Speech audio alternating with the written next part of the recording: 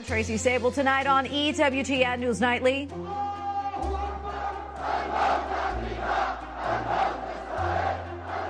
Vowing revenge. Iran-backed rebels respond following a joint military strike by the United States and United Kingdom. We're at the White House. Threat from China. Beijing issues more troubling words as voters in Taiwan head to the polls tomorrow in a presidential election. We have analysis from Gordon Chang. And hitting the roof. Another milestone in the rebuilding of Notre Dame Cathedral. We'll explain. These stories and more tonight. From EWTN, the Global Catholic Network, this is EWTN News Nightly. Thank you for being with us on the Feast of St. Margaret Bourgeois. Our top story tonight, the U.S. launches military strikes against Houthi rebels. The bombardment comes in response to Houthi drone and missile attacks on commercial ships in the Red Sea. President Joe Biden says that he will not hesitate to go after them again in order to save lives and to protect commerce. White House correspondent Owen Jensen reports. Tracy, the U.S. missile strike, including air, ship, and submarine-launched munitions, took aim at the Houthis' command and control nodes, munition depots, launching systems, production facilities, and air defense radar systems. This operation comes as the United States is trying to keep the war between Israel and Hamas from expanding. Just hours after the U.S. pounded the Houthis in Yemen, this video released by Houthi-run TV, President Joe Biden headed to Pennsylvania to promote Bidenomics. At one small business, he told reporters the strike was a success. I don't think there's any civilian casualties. That's another reason why it's a success. The president also said the U.S. and its allies will keep striking the Houthis if they continue what he calls their outrageous behavior. And when asked about Iran, which backs the Houthis, he said Iran does not want a war with the U.S. I've already delivered the message to Iran. They know not to do anything. But he earlier wrote, at my direction, U.S. military forces, together with the United Kingdom and with support from Australia, Bahrain, Canada, and the Netherlands, successfully conducted strikes against a number of targets in Yemen used by Houthi rebels to endanger freedom of navigation in one of the world's most vital waterways. The Pentagon says the Houthis were warned. The international community had provided multiple warnings, and last night we took action. This video showing the USS Dwight D. Eisenhower in action, launching military jets as part of the strike. National Security Council spokesman John Kirby says the operation was done in self-defense and went after valid targets. We have no doubt that the targets chosen were targets that were meant specifically to degrade the Houthis' ability to launch drones, to launch missiles, to store them, and other capabilities that they would have, including, for instance, their radar sites, to be able to guide these missiles into targets. And Kirby says the Houthis, who are vowing retaliation, have a choice to make. They need to know that we will stand fully prepared to defend ourselves and defend that shipping if it comes to it. Since the war between Israel and Hamas began, the Houthis have launched at least 27 attacks against commercial shipping. President Biden says, quote, the response of the international community to these reckless attacks has been united and resolute. At the White House, Owen Jensen, EWTN News Nightly. Now to The Hague and the International Court of Justice, where Israel rejected allegations of genocide in the war in Gaza. The entirety of its case hinges on a deliberately curated, decontextualized, and manipulative description of the reality of current hostilities. It is day 2 of the case brought by South Africa. They hope to convince the UN's highest court to halt Israel's military campaign by issuing provisional measures. The conflict began on October 7th when Hamas broke through the border, killing some 1,200 people and kidnapping about 250. In the time that Israel has retaliated, the Hamas-run health ministry says more than 23,000 people, mostly women and children, have been killed.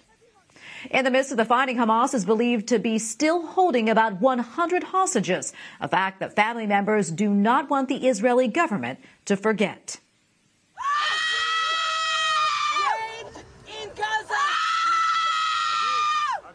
This was a scene today at a march in southern Israel ahead of the war's 100-day mark. Relatives and supporters of the hostages wanted to bring attention to those still in captivity.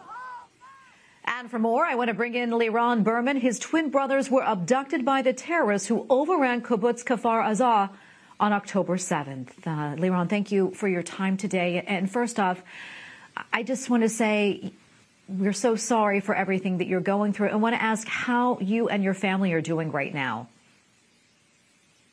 It's been difficult, and we are approaching the 100-day milestone, sadly. There are no good days. There are okay days.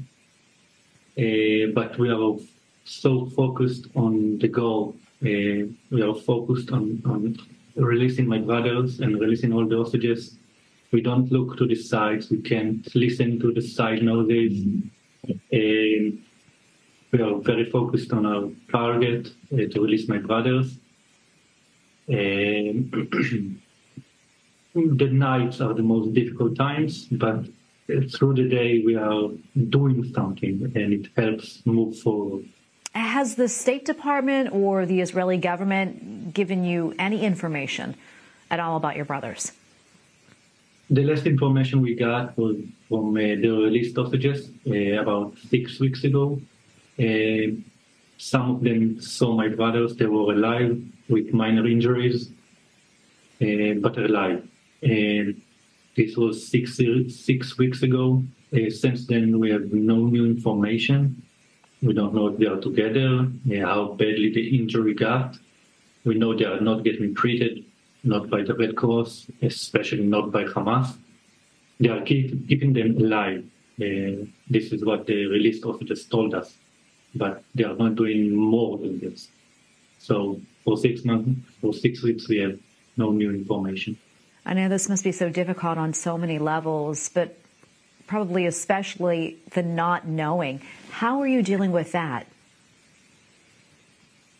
We try not to think about what's going on there in the tunnels. We try not to think about their conditions, because we won't be able to do what we do with this in mind. We know that they are not getting enough food. We know they are not taking showers, no new clothes. It's winter in Israel. We don't know if they are cold. What kind of bed do they have, if they have a bed at all. They're not sleeping on the floor. But we try as much as possible to put all those things to the side, the back of the head, and not think about it, because it will be very difficult to move forward. And try our best to stay optimistic and to move forward for a deal, for a new deal for the hostages release, and keep our prayer up. Liran, I know this is so very difficult for all of you. Just please know that you're all in our prayers, and thank you for taking the time to speak with us. We appreciate it. Thank you for having me. Thank you. Thank you very much. The federal government is inching closer to a partial government shutdown next Friday, and tensions are rising. Lawmakers are still at odds over how to keep the government open. Republicans continue to demand border policy changes be a part of any foreign aid package. Capitol Hill correspondent Eric Rosales joins us now with the latest. Eric? Good evening, Tracy. The Senate has taken the first steps to pass yet another continuing resolution in the likely case that the dozen of government funding bills can't be passed by next Friday. That's when a partial government shutdown is set to take place. Republicans say that this rush to get it done is what Democrats want. This is exactly the way Joe Biden functions and Chuck Schumer function year after year. Is they want this last-second chaos where they can control where the money's going. I don't know what's going to happen up here. I think that we'll figure out something on the Senate side to keep the government open. I'm not sure I can vote for that. Democratic Senator John Fetterman tells me he can't understand why Congress can't do its business on time. Shutting down the government should ever be on the table. We should never be discussing, we shouldn't decide whether we should pay our bills. It's ridiculous. I mean, this is governance. This isn't entertainment or like a soap opera. Meanwhile, Senate Republicans are pressing their case that border policy changes have to happen now. So make no mistake about it. This is the most serious international situation we have faced since the Berlin Wall came down. We need to pass a supplemental. There needs to be a strong border provision part of it. The chief Senate negotiators in the border talks are also urging colleagues to get to a final deal. Both Democrats and Republicans have to compromise. Neither side is going to get everything that they want. I wish Republicans would choose to support Ukraine just because it's the right thing to do. This body has been allergic to working on how to be able to solve the border crisis. So for the last 2.5 months, we've met in a bipartisan way to hammer out how do we solve this? Because it can't be ignored. House Minority Leader Hakeem Jeffries says time is running out. These extremists have made clear once again this week that they have no ideas, no agenda, no vision, and have made no progress.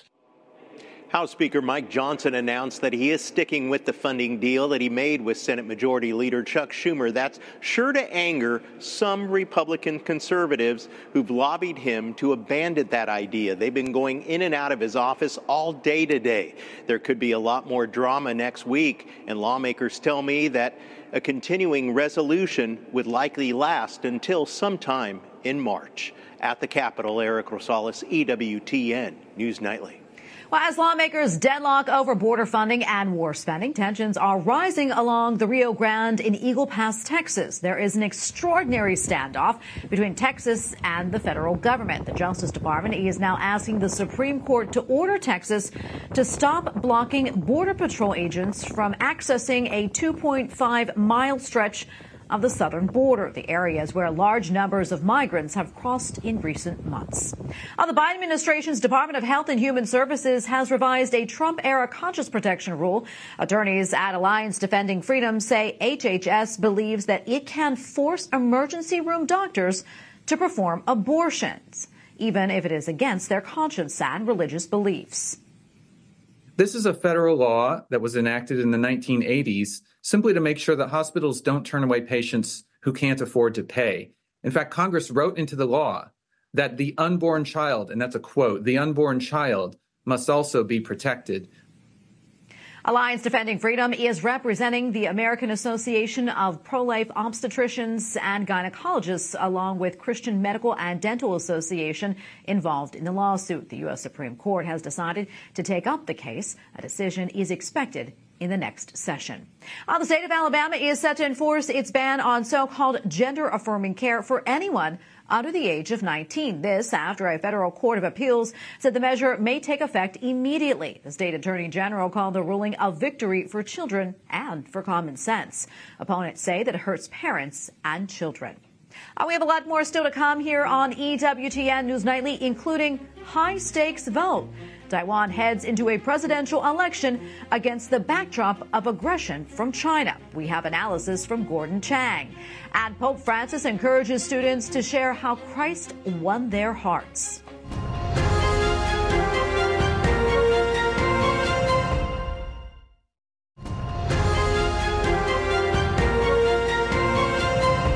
The Greek government's plans to legalize same-sex marriage received a boost. The left-wing opposition leader pledged his support to the center-right party's proposal. The Greek Orthodox Church is among those expressing concern about the measure. Our presidential and parliamentary elections are set for tomorrow in Taiwan, and they are taking place amid warnings from China.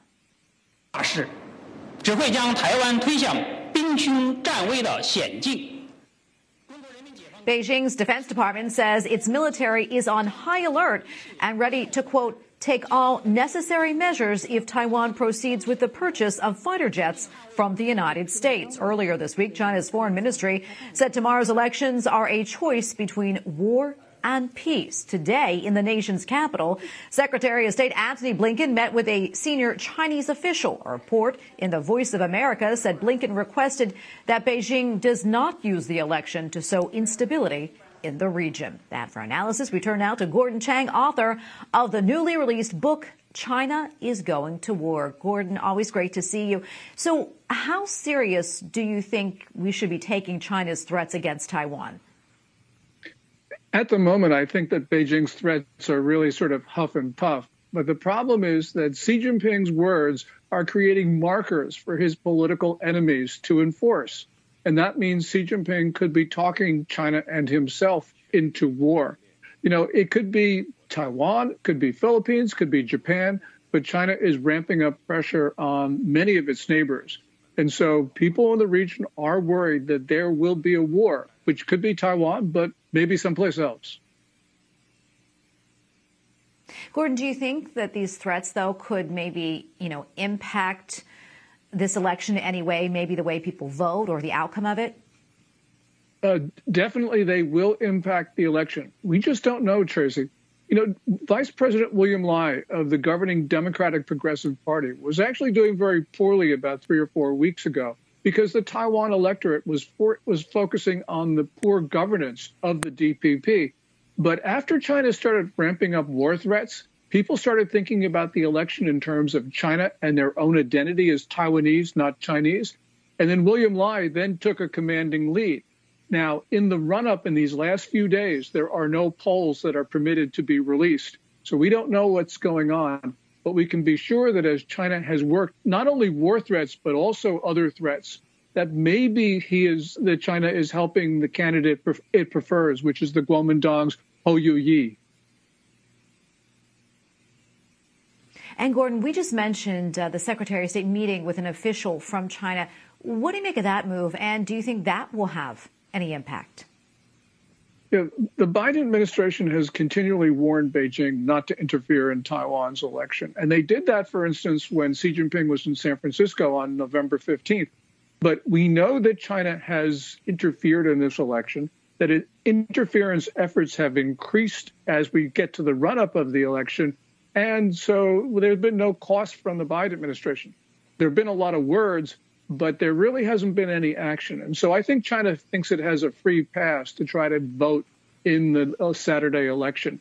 And as we know, we'll find out in a few hours whether they've been effective or not. Yeah, and how important are these elections? And do you agree, Gordon, with people who say that they're a test of China's control over Taiwan? Well, they certainly are a test of China's influence on the island. And they could be critically important because Xi Jinping, just apart from Taiwan, is under enormous pressure inside China itself, partly because of the economy, but because of other reasons. His policies are failing. He could easily lash out at Taiwan. So it very well may not matter who gets elected on Saturday. Xi Jinping may decide that he needs a war anyway. And the question is going to be whether the Chinese military will obey his orders. He's been firing a lot of flag officers recently, and we don't know exactly what's going on, but it doesn't look good, Tracy. Gordon, we have about a minute or so left, but quickly, what else do you have your eye on? Well, I think China has really been lashing out across the region. So, for instance, in the Philippines, at Second Thomas Shoal, Scarborough Shoal, and Whitsun Reef, it's been engaging in very belligerent activities. And they've been ignoring warnings from the Biden administration, which means that deterrence is breaking down. Also, in the last week or so, China's been ramping up its rhetoric against Japan in the East China Sea. At the islands, the Japanese call the Senkakus, and the Chinese call the Diaoyus. So this is looking like China really is looking for a fight somewhere. Oh, Gordon, we're going to leave it right there. Always great to be with you. We really appreciate your insights. Thank you so much, Tracy. Up next on EWTN News Nightly, reaching for the top, a major milestone in the reconstruction of Notre Dame Cathedral. Plus, a look back at the life and legacy of Reverend Dr. Martin Luther King Jr. through the eyes of his niece, pro-life advocate Alveda King.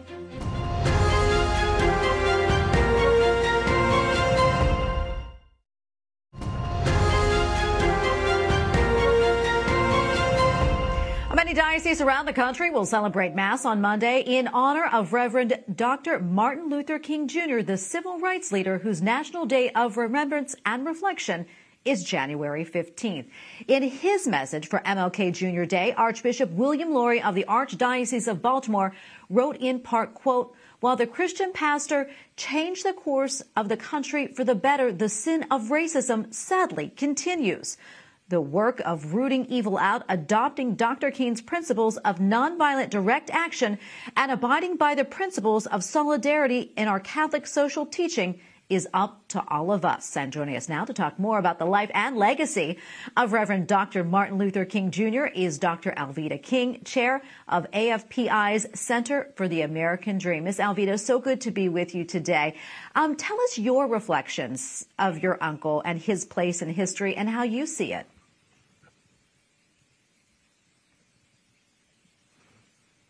I am literally on the fly as we're chatting.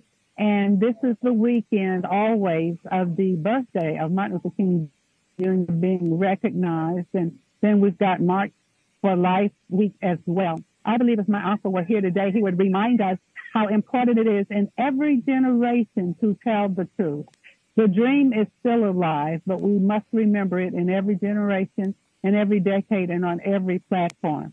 He said we must learn to live together as brothers and sisters. And I will add, we just have to work together to love each other. Injustice anywhere is a threat to justice everywhere. And it's important when we value the human personality, we won't kill anybody. Those are just some of my uncle's words. I believe because racism is socially engineered. There's one blood and one human race. So if we take those words from my uncle, learning to love and live together as brothers and sisters, we will not perish as fools. So I want to encourage everyone to fear not, to move ahead together if at all possible, and to keep hope alive. I'm literally on the fly, so I'm not going to be able to stay with you, but just stay together, try to be kind, and try to love others and serve humanity. Well, Dr. Alveda King, thank you so much. We really appreciate your time. God bless. Thank you. God bless you. Pope Francis encourages students of a Catholic committee to share with one another how Christ won their hearts and laid hold of their lives. A superare pregiudizi. Addressing a committee for collaboration between Catholic and Orthodox churches, the Holy Father said that all communities share the same desire to follow the Lord Jesus Christ and to serve him. The Pope also expressed delight in greeting the group in the days leading to the Week of Prayer for Christian Unity, which starts on January 18th. Finally tonight, a major milestone in France for the construction of Notre Dame Cathedral. A ceremonial bouquet of flowers was lifted to the top of the new timber roof. The cathedral has made significant strides as it rebuilds from damage sustained during a 2019 fire. Notre Dame is set to reopen on December 8th of this year, the Feast of the Immaculate Conception. The head of the restoration project notes the new timber roof was made by hand in the exact same design as the original, built more than 800 years ago. Amazing. We thank you for watching tonight. And remember, you can follow us on social media, Facebook, X, and Instagram at EWTN News Nightly. I'm Tracy Sable. Good night and God bless.